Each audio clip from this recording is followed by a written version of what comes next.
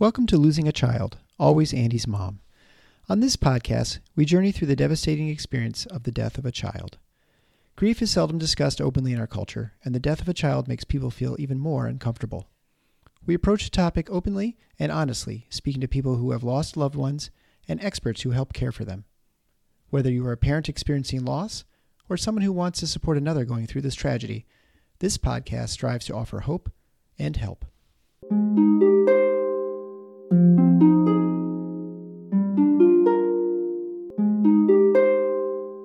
Welcome to episode 118 of Losing a Child, Always Andy's Mom. I'm Marcy Larson, Andy's mom. If you are a regular listener to the podcast, you may have recently listened to an episode that I did with Gwen about preparing for the holidays. In that episode, Gwen congratulated me on going through an entire episode without crying. This is not one of those episodes. This episode, I think I am crying almost the whole way through the interview. It's just a very touching story to me. Dana and I have a lot of similarities. We both lost our sons in freak accidents, and we both are in the medical field. Dana is a pediatric oncology nurse, and I, of course, am a pediatrician. So I think our stories can be very similar in that regard. She is just 2 years out from the death of Brogan, so things are still very fresh and raw for her as well. Since I did bring up Gwen's name, I am also going to mention that next week we are having another live stream episode. That live stream will be next Tuesday, December 21st at 8 p.m. Eastern Time. In it, we will be talking again about kind of preparing for Christmas and also doing some of those inspirational stories that we've done in the past. Kind of messages from heaven, messages of hope, things like that. So if you have a cool story about your loved one that you would like to share, maybe a little sign that you've seen from heaven sometime in the past, if you've shared before, it'd be great to share again. I haven't had anyone submit anything yet, but it has just been a few days since I recorded that first episode. So hopefully this will be a last reminder for you to get in those stories to me. Please email me at marcy@andysmom.com. You can email me the story and just write it out. You can also do it in your own words, whether you send me a recording that you do ahead of time or we invite you to be on the live stream. Don't be intimidated by that. It would just be a few minutes on the live stream, not anything extended. So again, email me at Marcy, M-A-R-C-Y, @andysmom.com, just so we can get those stories ahead of time. For now, though, I know you will enjoy listening to Dana just as much as I did talking to her, even if it does cause you a few tears as well.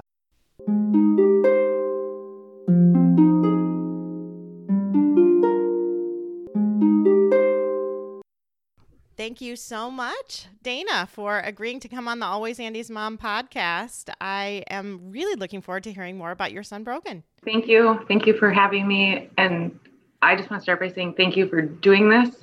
I know everybody starts that way, but I don't think you get how much, or I hope you get how much this means to me, how much comfort I get from your show. This being a bereaved mother is so isolating sometimes. Yeah. And I just told you, I binge watch. I listen to like 2 episodes a day, one on my way to work and one on my way home from work. And those 2 hours of my day, are the 2 hours that I don't feel alone. I just feel, I nod my head in my car. I talk out loud to you guys on my way. People probably think I'm crazy, but it's just so comforting to know that I'm not alone. And the words that come out of your and the other moms' mouths they just ring true to me. Oh, well, I appreciate you saying that. I really, really do. Thank you. Yeah, I mean, there are days when this is easier and days when this is harder. So I do appreciate knowing that it can offer some comfort. And I think you've got an interesting way that you came to listen to my show, too. Yeah. Yeah. So it's kind of a fun connection. So I think you should talk about that. So I work with Gwen's niece, Marissa. Mm-hmm. I'm a nurse at a children's hospital in Minnesota. And Marissa, I was off work for 15 months. And shortly after I came back, she hooked me up with Gwen and said, my aunt does this and here's some resources for you. And then she told me about your podcast, and that's how that came to be. Anyway, I think that's really, really just cool how those connections can end up happening, and how, well, Gwen is just amazing. There's no doubt about it. She's an amazing resource, an amazing woman, and I'm very blessed to have her in my life for sure. Yes, me too. So why don't we now talk about your son, Brogan, and so we can just get to know him and who he was as a kid and just little bits. Okay. Brogan was just an amazing little boy. He was 10 when he died. He was so kind and gentle, but yet so adventurous and outgoing. He was boy, dirt, mud, dirt bikes, hunting, fishing, baseball, football, all of that stuff. Just so energetic and so excited and enthusiastic about everything that he did. He gave his all in everything that he did. He was the best big brother that my kids could ask for. He's 19 months older than my daughter Violet, and those two just clicked and became inseparable from the day she was born. They wouldn't go places without each other. It was just great. He's a thinker. Oh, from young on, I could just see the wheels turning. He would walk up to a situation, or like say a jungle gym or something, and he'd walk to the end and think about how he would get down, what was the best way. You could just see the wheels turning. And then my daughter Violet, she'd be the opposite. She would get to the edge of the swing set and just keep on running without thinking about it. And I know Brogan always looked out for her and protected her, but he would kind of set her up as the guinea pig first. And so like, well, Violet, why don't you try it? Or Vio, he called her. He couldn't say Violet, so he called her Vio. And he'd say, well, you try it. You do this first. And then if it didn't end up too horrible, then he'd give it a shot. Or you could just see him rethinking another way of doing it. And then our other son, Emmett, came along, and I was worried about how the two of them would let in a third, but they just became the three amigos. And Brogan taught him everything he knows about hunting and fishing, and he'd take them out on adventures in the woods and just look out for them. And then same thing when our fourth, Lucy, came along. He'd always make sure she was included. He'd pick her up and carry her where she needed to go, make sure she had everything that she needed. Just so sweet and loving and kind. So there were 17 months between the first two. What was the age gap for all of them then? So 19 between Violet and 19, Brogan. Sorry. Mm-hmm. And then we had a miscarriage. And so it's 2.5 years between Violet and Emmett, mm-hmm. and then almost exactly 3 years between Emmett and Lucy. So they would span right now from 12 to 5. Yeah. He played baseball, loved playing baseball. He gave it his all, always. He always had a smile on his face when he was out there. It's hard for me to say, but he wasn't the best kid on the team, but he sure tried the hardest and cheered everyone on, and always was picking people's spirits up, encouraging people. Since we have a Brogan Schaefer Sportsmanship Award, the Youth Baseball Association gives out every year now. We can maybe talk a little bit more about that later. Yeah. He was in 5th grade. They go to a little Catholic school, and he was very faithful. He loved getting his first communion, and when he was old enough to serve Mass in 4th and 5th grade, he loved doing that. He loved being the lead server where he could be the cross bearer. And I mean, he just beamed when he was at church. You could see him making sure you were watching him, looking so proud. Everybody looked up to him. He was just an amazing person. Yeah. Sounds like it. Sounds like a sweet kid and an awesome big brother. He was. Yeah. He was my husband's best friend from the time that Jake would get home from work. He'd be waiting by the window, and then they'd go out in the shop and until it was bedtime. Like, my husband's a carpenter, and he knows how to fix anything and everything. And Brogan was right there with him, working all the time.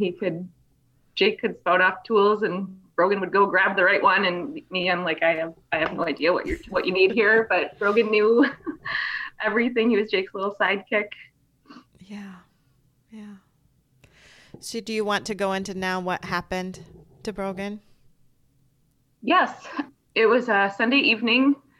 I'm a nurse at a hospital. I said that already. I worked all weekend, and I just worked 8 hours on Sundays. So I was coming home, and a friend invited us over for dinner, a family friend. We hang out with them all the time, do life together with them. And we decided to go over there for dinner. And the kids all ate. Brogan cleaned his plate, which is like a little bit unusual for him, but he looked up at me and said, "Mom, I'm done." And I was like, "Okay, do you want more?" And he said, "No." And I go outside and play. And I said, "Sure." And all the kids went outside to play. And the four of us adults were cleaning up dinner. And the kids, they all came running and screaming that Brogan got hit. The swing set tipped over and Brogan got hit in the head. Well, I don't know if they said head, but Brogan's hurt. So we ran out there, and the swing set had tipped over and hit him in the head.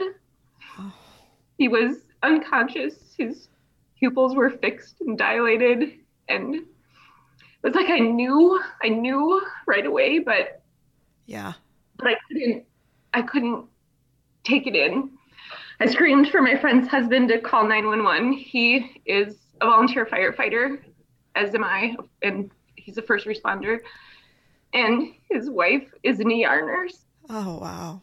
And I mean, we had the best team there for him. Yeah. My husband was at his feet, and he was breathing, and his heart was beating, strong heartbeat, and everything. There was nothing we could do but wait for the ambulance.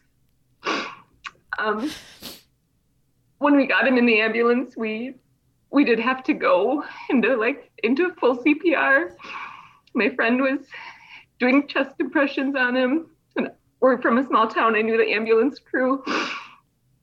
He started an IO on him, intubated him, and I was bagging him on the way to the hospital. We shocked him one time, and his heartbeat came back.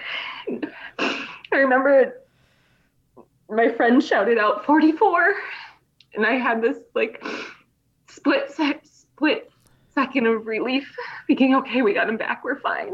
Yeah. And then she said, "It's not enough," and we went back into compressions, and we did CPR the entire way to the hospital. And then the hospital staff took him back and worked on him for a little bit. I don't know how long it was, but I just knew. And they came out and told us that they're sorry and there was nothing more they could do. Yeah. And my husband and I just sat in a room in complete disbelief and shock. And I got immediately ill.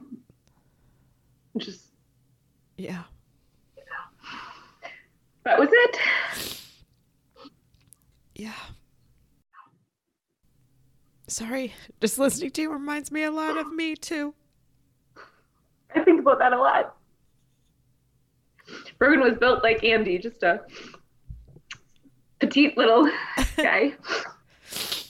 Brown hair and brown eyes, just like Andy. I know, and so I think they seem like very similar souls. First of all, Andy was not a good baseball player either, but gosh, he was the best cheerleader on the team, and everybody wanted him on their team. Exactly, yes. Because he was just an awesome teammate. Mm-hmm. And just listening to you when I think about my husband having to do the same thing that you did on the side of the road, it's just so hard. It's so awful. I know. I feel bad that I was not conscious enough to help, but yet I wouldn't have been able to do anything more than he did.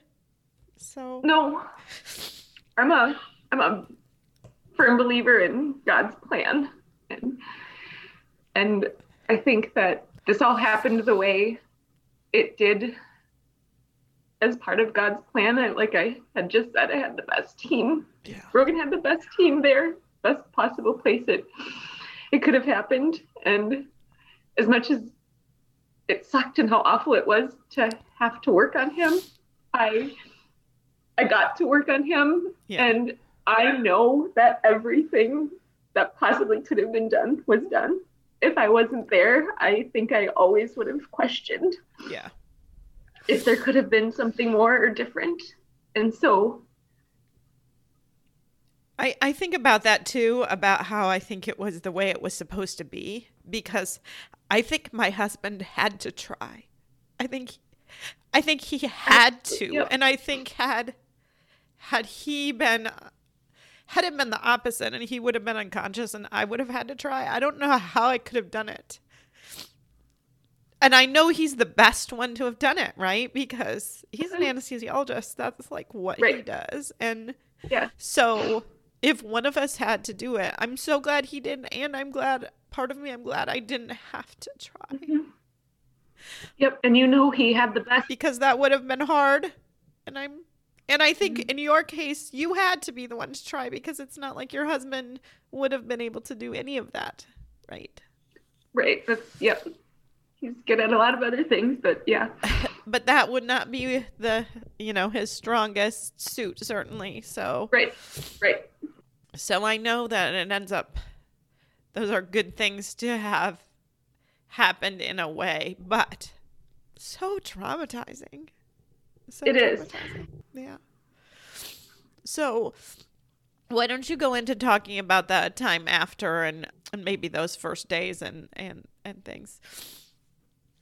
Oh, those first days were just awful, unbearable. They are unexplainable to anyone who's never experienced it. It's pain beyond pain. There's not words to describe how horrible it is, how awful you feel, how draining it is. Like, I was physically ill.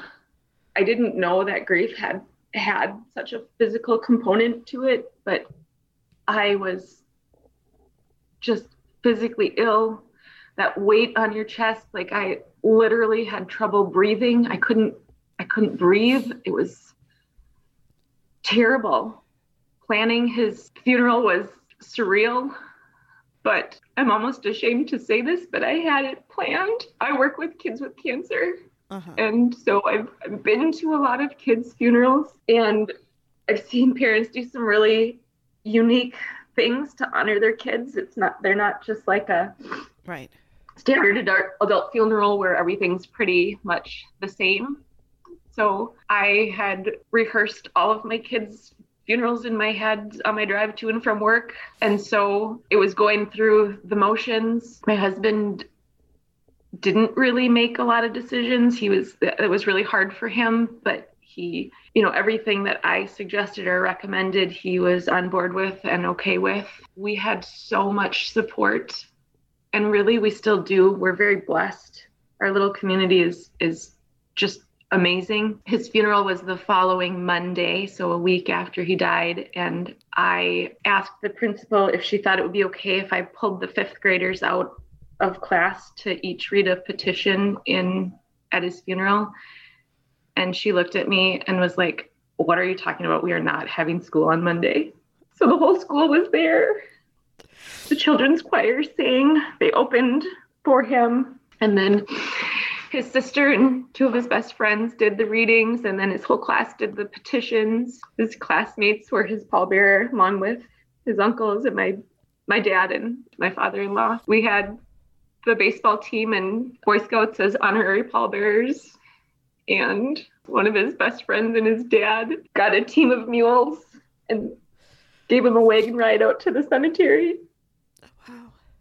And then all of his little friends in his dirt bike circle brought their dirt bikes out to the cemetery, and we had a final ride for him. Wow. The support was just amazing. We're so fortunate.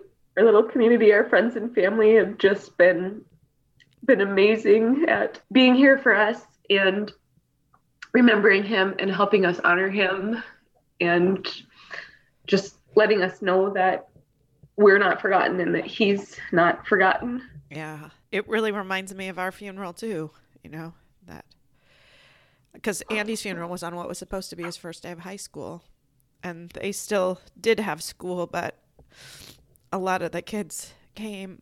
And, he's in a high school where everyone wears a uniform.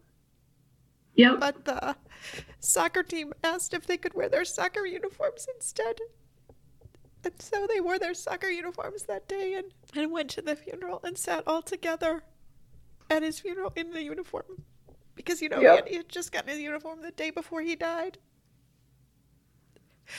So Yeah. that was That is so special. a special thing. I don't think I've ever shared that on the podcast before, that they came and there weren't really enough seats in the church, and so they all sat on the side, kind of on a windowsill, all together in their uniforms.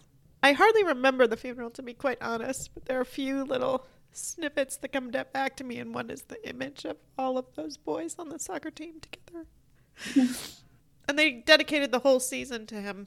And the varsity made it to districts that year, which they never had before. Oh, I didn't know that. No, I don't think I've shared any of this, actually. No, Yeah. it's awesome. But it's special when they do special things like that. Mm-hmm. Yeah, it felt good to be able to honor him Yeah. in that way, in the way that he really was, and the type of person he was. Yeah, for sure.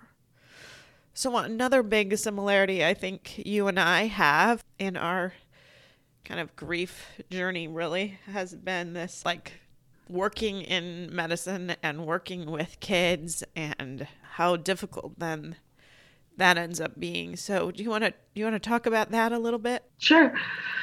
I was really fortunate. I had 15 months off of work, and it was great. I needed that. I was given an ultimatum at the end of that time that I needed to come back or part ways with the hospital. And that was a little frustrating, but I also think I needed to be pushed. I mean, Yeah. I don't think I ever would have been ready. So I'm grateful for the time that I had off, and the support that I have from my team at work was just absolutely amazing. And it still is. They really let me come back gradually, and coming back to nursing in such a caring profession. Anybody who saw that I needed a moment or couldn't think clearly, there's just stupid mistakes that you catch yourself, or just your brain doesn't work right. And I just felt so supported, and I still feel so supported in my role back at work. I work with kids with cancer, as I said before, and that's really hard. I've lost several patients since I've been back to work. I said before, I'm a big believer in God's plan. And I think that I was put in my role as a pediatric oncology nurse for a reason, and that I continue to be in that role for a reason. There is a little boy that I took care of for 7 years. And the day that I met him and his family, I just fell in love with him and felt such a strong connection to his family. And I took care of him for 7 years before he died. And I asked God so many times in those 7 years, why this little boy? Why this family? Why do I feel so connected with them? And then Brogan died 8 months after he died. And it was just, it's clear as day to me why God put them in my life, or us in each other's lives. And I try to think of that going forward now that God still has me in this role, to use my experience to help people through this, to help to be there for parents and patients and families who are going to continue to go through this. Mm-hmm. Mm-hmm. Do you still have contact with that mom? Almost every day. Almost every day. Yep. Yeah. Did she reach out to you, or did you reach out to her? I reached out to her just to share the news of Brogan's passing, and then our friendship evolved, and we support each other in every way that we can now. And it's so funny because they died in such different ways, but there are just still so many similarities. It's just doesn't matter. It doesn't. It's just missing your child. And, before this happened to Brogan, the nurses and I would, we cried together and say, oh, I don't know what's worse. We'd hear about a trauma in the ED that didn't make it. And we'd always say, what would you rather have? Would you rather know, or would you rather just not know? And, we all go back and forth. And I think ultimately it doesn't matter. And you can think that you're prepared for this and you're not. No. I've kind of said, some patients and families, they choose to die in the hospital, and it sometimes it turns into a really long process, and you can just see the agony that the parents are feeling and going through. And you just sometimes just pray that, okay, God, like that, this is enough. It's time. And I've said before, it must be almost a relief to some of these parents to not have their son suffer before. But I've, since my experience, taken that back. And I think that there can be no relief, because you cannot possibly prepare yourself for the pain in that moment of the change from living to dead. There's nothing relieving about it. There cannot be anything relieving about it, no matter how your child dies. Yeah, I remember having that very conversation with Stephanie, who's been on the show before and now is working at Starlight Ministries. And, her daughter, Kian, had a very long death. And in fact, they were giving her IV nutrition that was just so painful to her and causing so much trouble. So they had to make that decision to stop the IV nutrition. And then they had to watch her die over that time. And they knew she was dying for a long, long time. And Stephanie talks about how she went to therapy every week, talking to her therapist. Felt like she was kind of getting ready, right? And, and then she had to watch her die over these days, I think almost 2 weeks.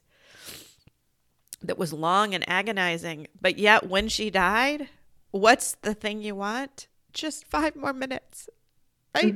And as ready as she thought she wasn't. And all of those therapy sessions, she almost felt like, why did I even do that? Because it didn't get me ready. She wasn't ready. And she thought she was ready. And then it happens and you're just not. Right. You can't be. No, you just can't be.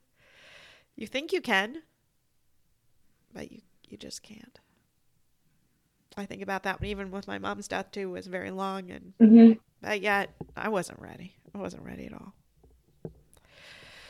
So you're right. There's no good way. There's no good way.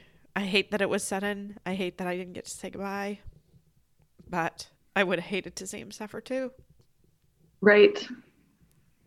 It's just horrible. So I know you said you came back. How long have you been back at work now? 11 months. I went back in January. Okay. Almost 11 months to the day. Okay. So do parents know, do families know about your experience? Do you know? The families that were there before. No. Yeah. They know. And there's just a couple that I've told. The kids are in the hospital for a long time, months at a time, and I take care of them every day. And we start, they start asking me about my family, and as I ask about theirs. And I think there's just been a couple families that I've felt comfortable sharing that with. And that's always really hard for me too, because what do we want? We want to talk about our kid. Yep. Or we want to talk about our dead child. But I think I'm in like a hard environment to do that. I want them to know that I'm super compassionate, but I don't want to scare them like, yes. Oh my gosh, did they put this nurse with us because this is what's going to happen to us? And I also don't want them to think like, oh my gosh, is she okay to do this? Is she thinking my kid is her kid? Is she pretending that this is her kid? Like, is she focused? Like, all those things that you wonder. But, So some do and some don't. You know, I'm the same way. I mean, the ones that I have from before, no.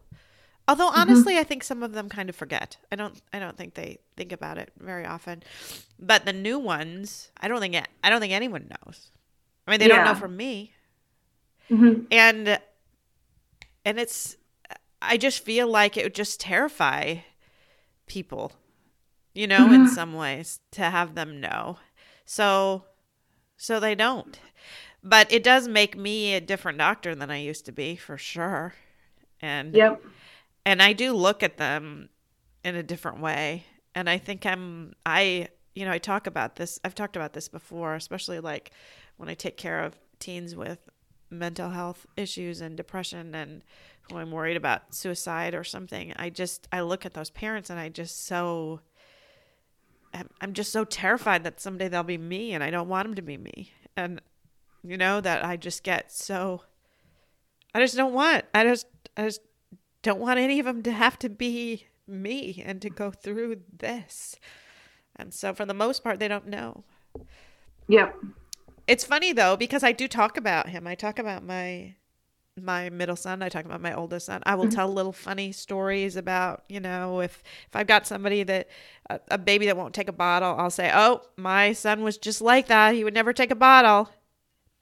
Yep. And no one asks if they're still alive now. They just assume that they are. So I think all my new families, they all probably think I have all living kids. And you know what I mean? I just, because you do want to still talk about them. Yeah. And I've occasionally had some ask, oh, how old are your kids now? And I just will come back with, oh, they're teenagers. And then that's all I have to say, because I don't want to say that one of them's not getting any older. Yes. You know, so. That's what I try to, you know, they ask and I, you know, like, you know, just kind of try to slide it in there. 5, 7, 11, and my oldest would be 12. And some people catch the would be and some people don't. And that's my way of honoring him. Like, I'm never going to deny him. I will never tell anyone that I have 3 kids. That's my decision. I know some people in our situation just don't have the capacity to take that on in the moment when they're put on the spot, and they would say, I have 3 kids. That's just something I will never do. And so I guess sometimes I hope they miss the would be part. I'm not to the space where I would say he is 12. Right. But I mean, in a way, he is 12. He's here with us and he is 12. But I like to share little stories with my patients too, and their families. Obviously, like, my kids have to take a lot of pills. I refer to my patients as my kids a lot too. So if I'm not clear, let me know. My kids at work, if I have to try to teach them how to swallow pills, I say, do you know how my older son taught my younger son to swallow pills? We were on vacation. I didn't have any children's ibuprofen. So Emmett had to swallow a pill. And Brogan said to him, Emmett, just do it like your broccoli. Put it way in the back of your mouth and wash it down with your milk. And I just think that is such a great analogy. I loved when we were pulled over on the side of the road and Brogan used that analogy on Emmett. And I do use that on my kids at work. And you give Brogan credit? Said, nobody thinks that Brogan's not alive anymore. No. But I'm fulfilled in being able to say his name. And that is why I really have been trying to encourage and spread that message to be able to, instead of asking somebody how many kids they have, to just say, tell me about your family. Because if somebody said, tell me about your family, you could then not mention Brogan and not feel like you've abandoned him and left him out in some ways. You know what I mean? But if you're asked a question that you have to give a number for, you know, it's harder. But if it's tell me about your family, you can talk about your husband. You can not talk about your husband. You can talk about all of your kids. You can not talk about all your kids. You can talk about your sister. You can talk about your brother. You can, you know what I mean? It's just, you can go so many more ways with it and not feel like you're almost betraying them a little bit, like not honoring them and not mentioning it. So I don't know. That's something that hopefully people start to do a little bit more, but I'm sure Yeah. we've got a long way to go. I've got to get way more popular and famous in order to make that stick, I think. We'll work on it. Yeah. Yeah. So what about your other kids? I mean, they were there, so they had to witness that. So, parenting through that, Yeah. I know is hard. I've had to do it myself. Your kids were Yes. younger than mine. That's been hard and scary. The mental health piece of that, I worry about them not being able to cope with it later Yeah. and making the impulse decisions that teenagers do. So Lucy was 3, and she probably talks about Brogan the most. And she was home with me. She didn't go to preschool until she was 4, so she was home with me and definitely saw me cry, I think, more than the other 2. And she would just comfort me and say, "It's okay, Mommy, I miss Brogy too. And I know you're sad." Or she would bring me a picture of Brogan or a stuffed animal of Brogan's. And, she was just 3. It just is what it is for her. I love that in some ways because they don't have that societal pressure to turn it off and to not talk about it, or Right. this will make mom sad, so don't mention it, or whatever, that comes really soon after that, actually. So 3 is kind of a little bit of a sweet spot in that. I think it is nice. Yes. And to carry on that note, Violet, my oldest one, I think she did that. She didn't want to rock the boat, didn't want to upset me. Yeah. Like, I think she talks about Brogan at school a lot. I know our whole school still does, and she'll, tell me stories. She has the teacher now that Brogan had when he died. And she has saved things of Mrs. Adams has saved things of Brogan's, and like Violet forgot her math book last week or something, and Sarah pulled out Brogan's, and she's like, "Oh, saved by Brogan again."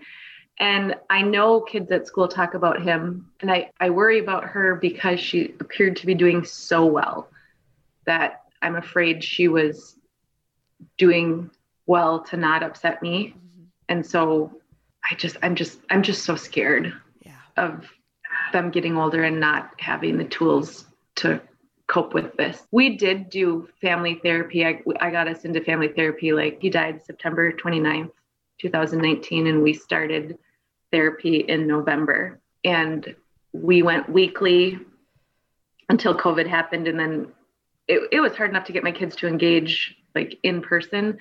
And once it went virtual. The virtual therapy didn't work at all, but she discharged all of them and really didn't see any, she thought they were doing well and didn't see any long-term issues, but I mean, we'll never know. And then my son, Emmett, the middle one, he really, really had a hard time. I mean, I think he still is, but if we scolded him or disciplined him, he would say things like, "Oh, I should have died, not Brogan. I'm a horrible person." And that just breaks my heart. Yeah. He had to get glasses, and he's so cute with his little glasses, but he's like, "Oh, I'm going to look so ugly. I just want to kill myself." Oh. And he's 8. And that just breaks my heart and scares me. Like, I'm not in denial at all. I know that that's real and that happens, but right now I can honestly say that Emmett does not have the means or the strength, the willpower, or the knowledge how to actually follow through with that. But he might in 5 years. Yeah.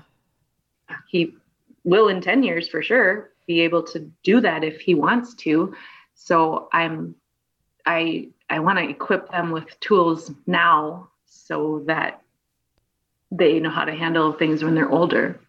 Right. I did get Emmett back into therapy, and we had to drive about an hour. We live in a small town, small suburb south of the cities. We call them the cities in Minnesota. I have a ton of family there too, so I always know of it as the cities. And I used to live east of there, just over the Wisconsin border. So Hudson area? Yes. New Richmond was my town that I lived in. Yes. So I was taking him up to St. Paul for some face-to-face therapy, and the hour drive, I wouldn't tell him until it was time to go because he would just dread it and cry, and it would upset him so much. And then we had an hour drive, and ultimately the therapist and I decided that the stress that it's causing him was not worth it. To come to therapy is not worth it. We've been referred somewhere a little bit closer. I haven't set that up yet. He seems to be doing, air quotes, better. He's not made any comments about hurting himself in a couple of months, which doesn't sound like very long when I say it that way, but I like to think that I am hyper aware of their feelings and will notice those signs. But it's funny just listening to you like this, though. It does just show how terrifying it is that you're just so scared that this could happen again. Right. Mm-hmm. And I mean, that's what I hear in your voice is that fear of, it can happen once.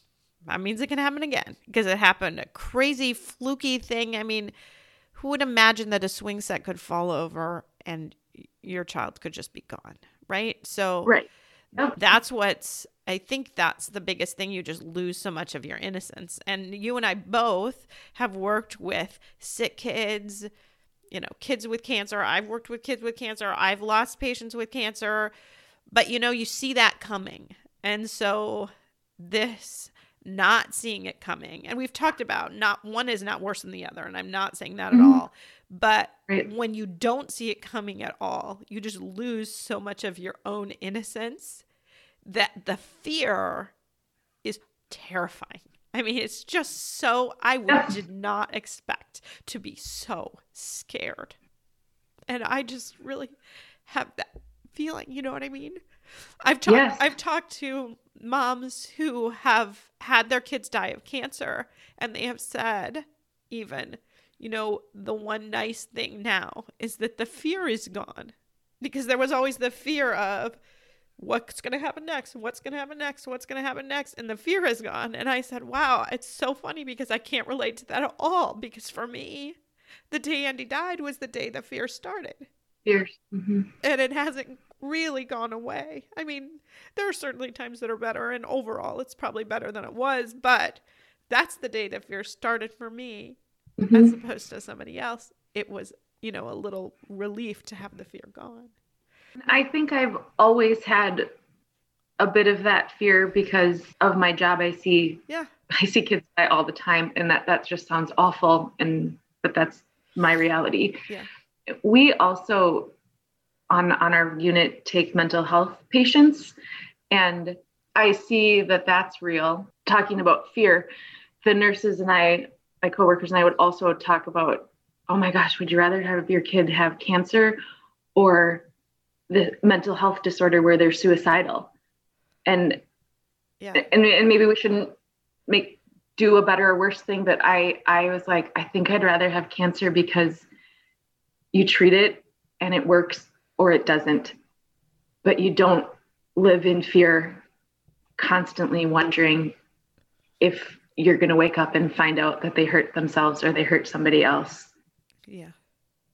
And maybe that's not something I should say either, but that also is now my reality.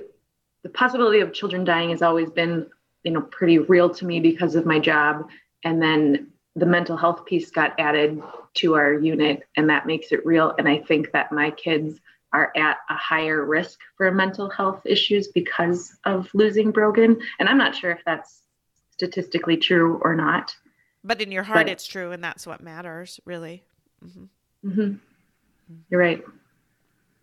Yeah. Yeah, and now I'm losing my train of thought, where I was going to go. Sorry. No, that's okay. That's okay. Oh, I was just going to say, I think it's human nature to do these comparisons, though. So I think that's just part of who we are as people, that you're constantly thinking about different choices you could make, different things, putting yourself a little bit in somebody else's shoes, what you'd rather. And I certainly have done that. I mean, being in pediatrics too, you see that all the time. I was terrified when I was pregnant. I go in for my ultrasound and I'm freaked out about what congenital defects they're going to have. I ask an ultrasonographer if their diaphragm's intact. I mean, that's not what normal people do at the ultrasound. Normal people are so excited to get the little picture and to find out it's a boy or a girl and whatever. I didn't have really any of that. None of it. It was scary because of what could happen and what I could find out and how my life could change in that moment of that ultrasound. So, it's weird when you work in the setting that we work. In my ultrasounds, I always remember looking for the 4 chambers of the heart. Yeah. And when I see that's when I felt relief. Right. Probably not something most people look for in their prenatal ultrasound. And then as my kids were babies, if they'd have a big tummy and I'd start feeling around like, oh my God, they have neuroblastoma. Oh my gosh. And then they would just have a big bowel movement, big poop, and everything's fine and dandy. And they didn't have neuroblastoma. And I don't think normal people think like that either, but no. My daughter took 25 hours to have her first poop. So what was going through my head? Oh, all sorts of things were going through my head because you're supposed to poop within the first 24 hours. And she went 25 and I'm freaking out because in that hour. Mm-hmm. But she was fine. She just happened to poop a little later and it was fine. But, in my mind for a little while, starting at about the 22-hour mark, I start panicking and then counting down those minutes. And then now it's past the minutes. So, yeah. Mm-hmm. But I do think that you're right in that we can offer something now. Since we have experienced this, I feel like my compassion's more than it used to be. Do you feel that in some ways? It probably is. I think I was really compassionate before this happened too. I think my change is just that I did a good job of being compassionate before, but I thought I understood. I thought a piece of my heart broke for them. And just now, that is so foolish to think that I thought I knew how hurt they must have been.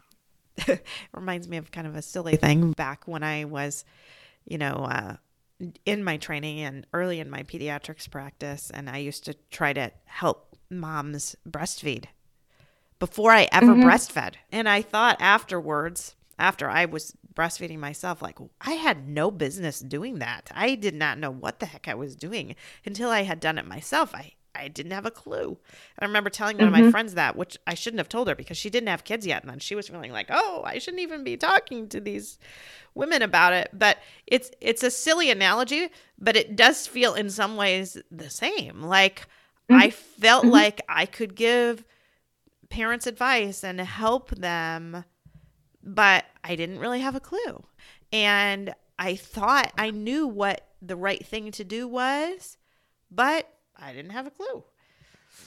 Now I just know so much more. I know to talk about them more. I know that bringing up the kids' names and talking about what's going on with them isn't going to make them sad. It's going to make them feel like, oh, you remember me and you care, and you may cry because I brought it up. But that's not because the sadness wasn't there. It was right there below the surface. And before that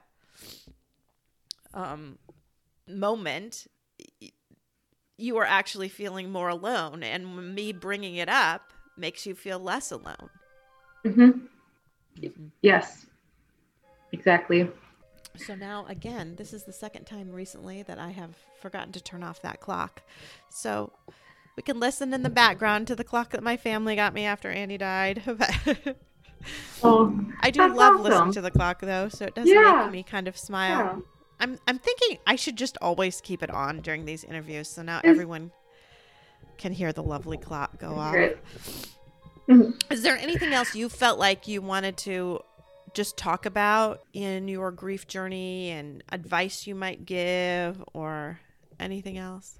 I don't know. I want to give advice and I want to be helpful, but I don't know what's coming to my mind now. I guess like the biggest regret I have was at the hospital. You know, they cleaned him up and we got to go see him, and we didn't stay long at the hospital. It was just too hard. I was throwing up. I couldn't be there. We waited for our priest, and Brogan's friend's grandpa was the coroner that came and got him, and we were really comforted by that. And when our priest and Sean got there, I felt like he wasn't alone, and I was just I need to get out of here. I crawled in bed with him for a minute or a few minutes and held him, and then I was so sick I just had to leave. But I guess my piece of advice would be, if you can handle it, stay there and hold your child as long as you can, because that's your last chance. Yeah. And, you know, we can all say, like, every time we walk out the door, we should cherish our kid and hug him like it's the last time, because it very well could be. But I wish I would have done that longer and just touched every inch of his body and held him longer. Yeah, it's so hard to know what's best for each So person, hard. because I think, you know, I recently had somebody on who said she prayed long and hard about seeing her daughter or not at the funeral home, and the person there that greeted her said, you know, she doesn't look good, and she said that's okay because I've prayed about it and I'm not going to see her. And she said then she showed a picture of her daughter when she was alive to her, and she said, I'm glad you're not seeing her because that's not who's in that room. So I do want to say that too, is that sometimes for some people they do need to do that, and for others, if you can't, you can't, and it's all okay, you know? Absolutely. You're right. I shouldn't have. No, I'm not saying that at all. And in fact, what do I have for a regret? I have the same regret as you. I have the regret of, you know, when I was in the ambulance and they told me Andy didn't make it, I regret letting them just take me to the hospital. I regret not jumping out of that ambulance and holding him one more time. Because you're right, I never had the chance again. I didn't see him for days, actually, at the funeral home, because they never took him to the hospital. So, but you don't know at the time. You really don't know at the time. And so I have to kind of forgive myself for not doing that, because I do wish I'd have just bolted out of that ambulance and gone to the side of the road where he was likely still laying. But I didn't. We don't have the mental or emotional capacity in that moment, and it's right. And I seriously have the same exact regret. I was like, I could have held him one more time. He still would have been warm. But yet I didn't. And maybe it's for the best, and who knows? Right? And I can't take it back anyway. It doesn't matter. But yet those are the thoughts that kind of come to you, I think. And I think everyone ends up having certain regrets. Right? Oh yeah, my friend recently lost her husband, which is different, but still a great loss. And I've just been trying to help her through that and trying to help her make some decisions. And I said, I'm not going to tell you that you're going to have no regrets, because that's just not true. Yeah. You know, you're going to regret things, and you have to give yourself grace, because in the moment, that's the best you could do. Yep. Yeah. That's exactly. Yes.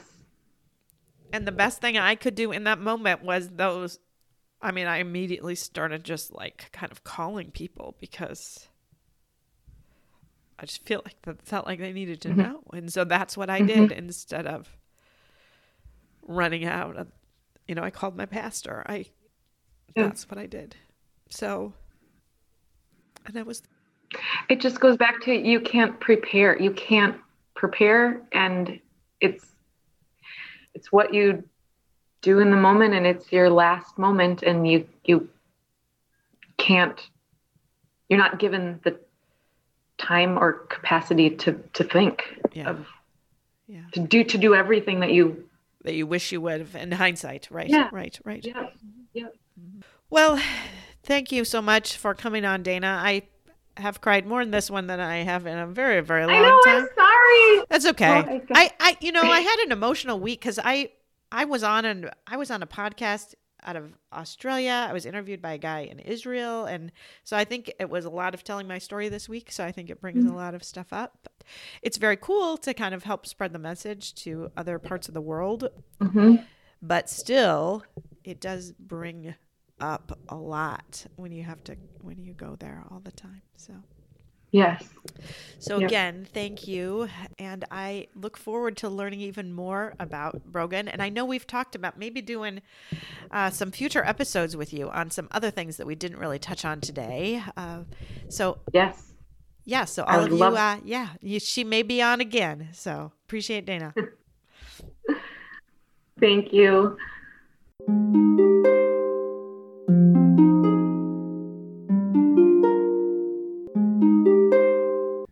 Thanks for listening to Losing a Child, Always Andy's Mom.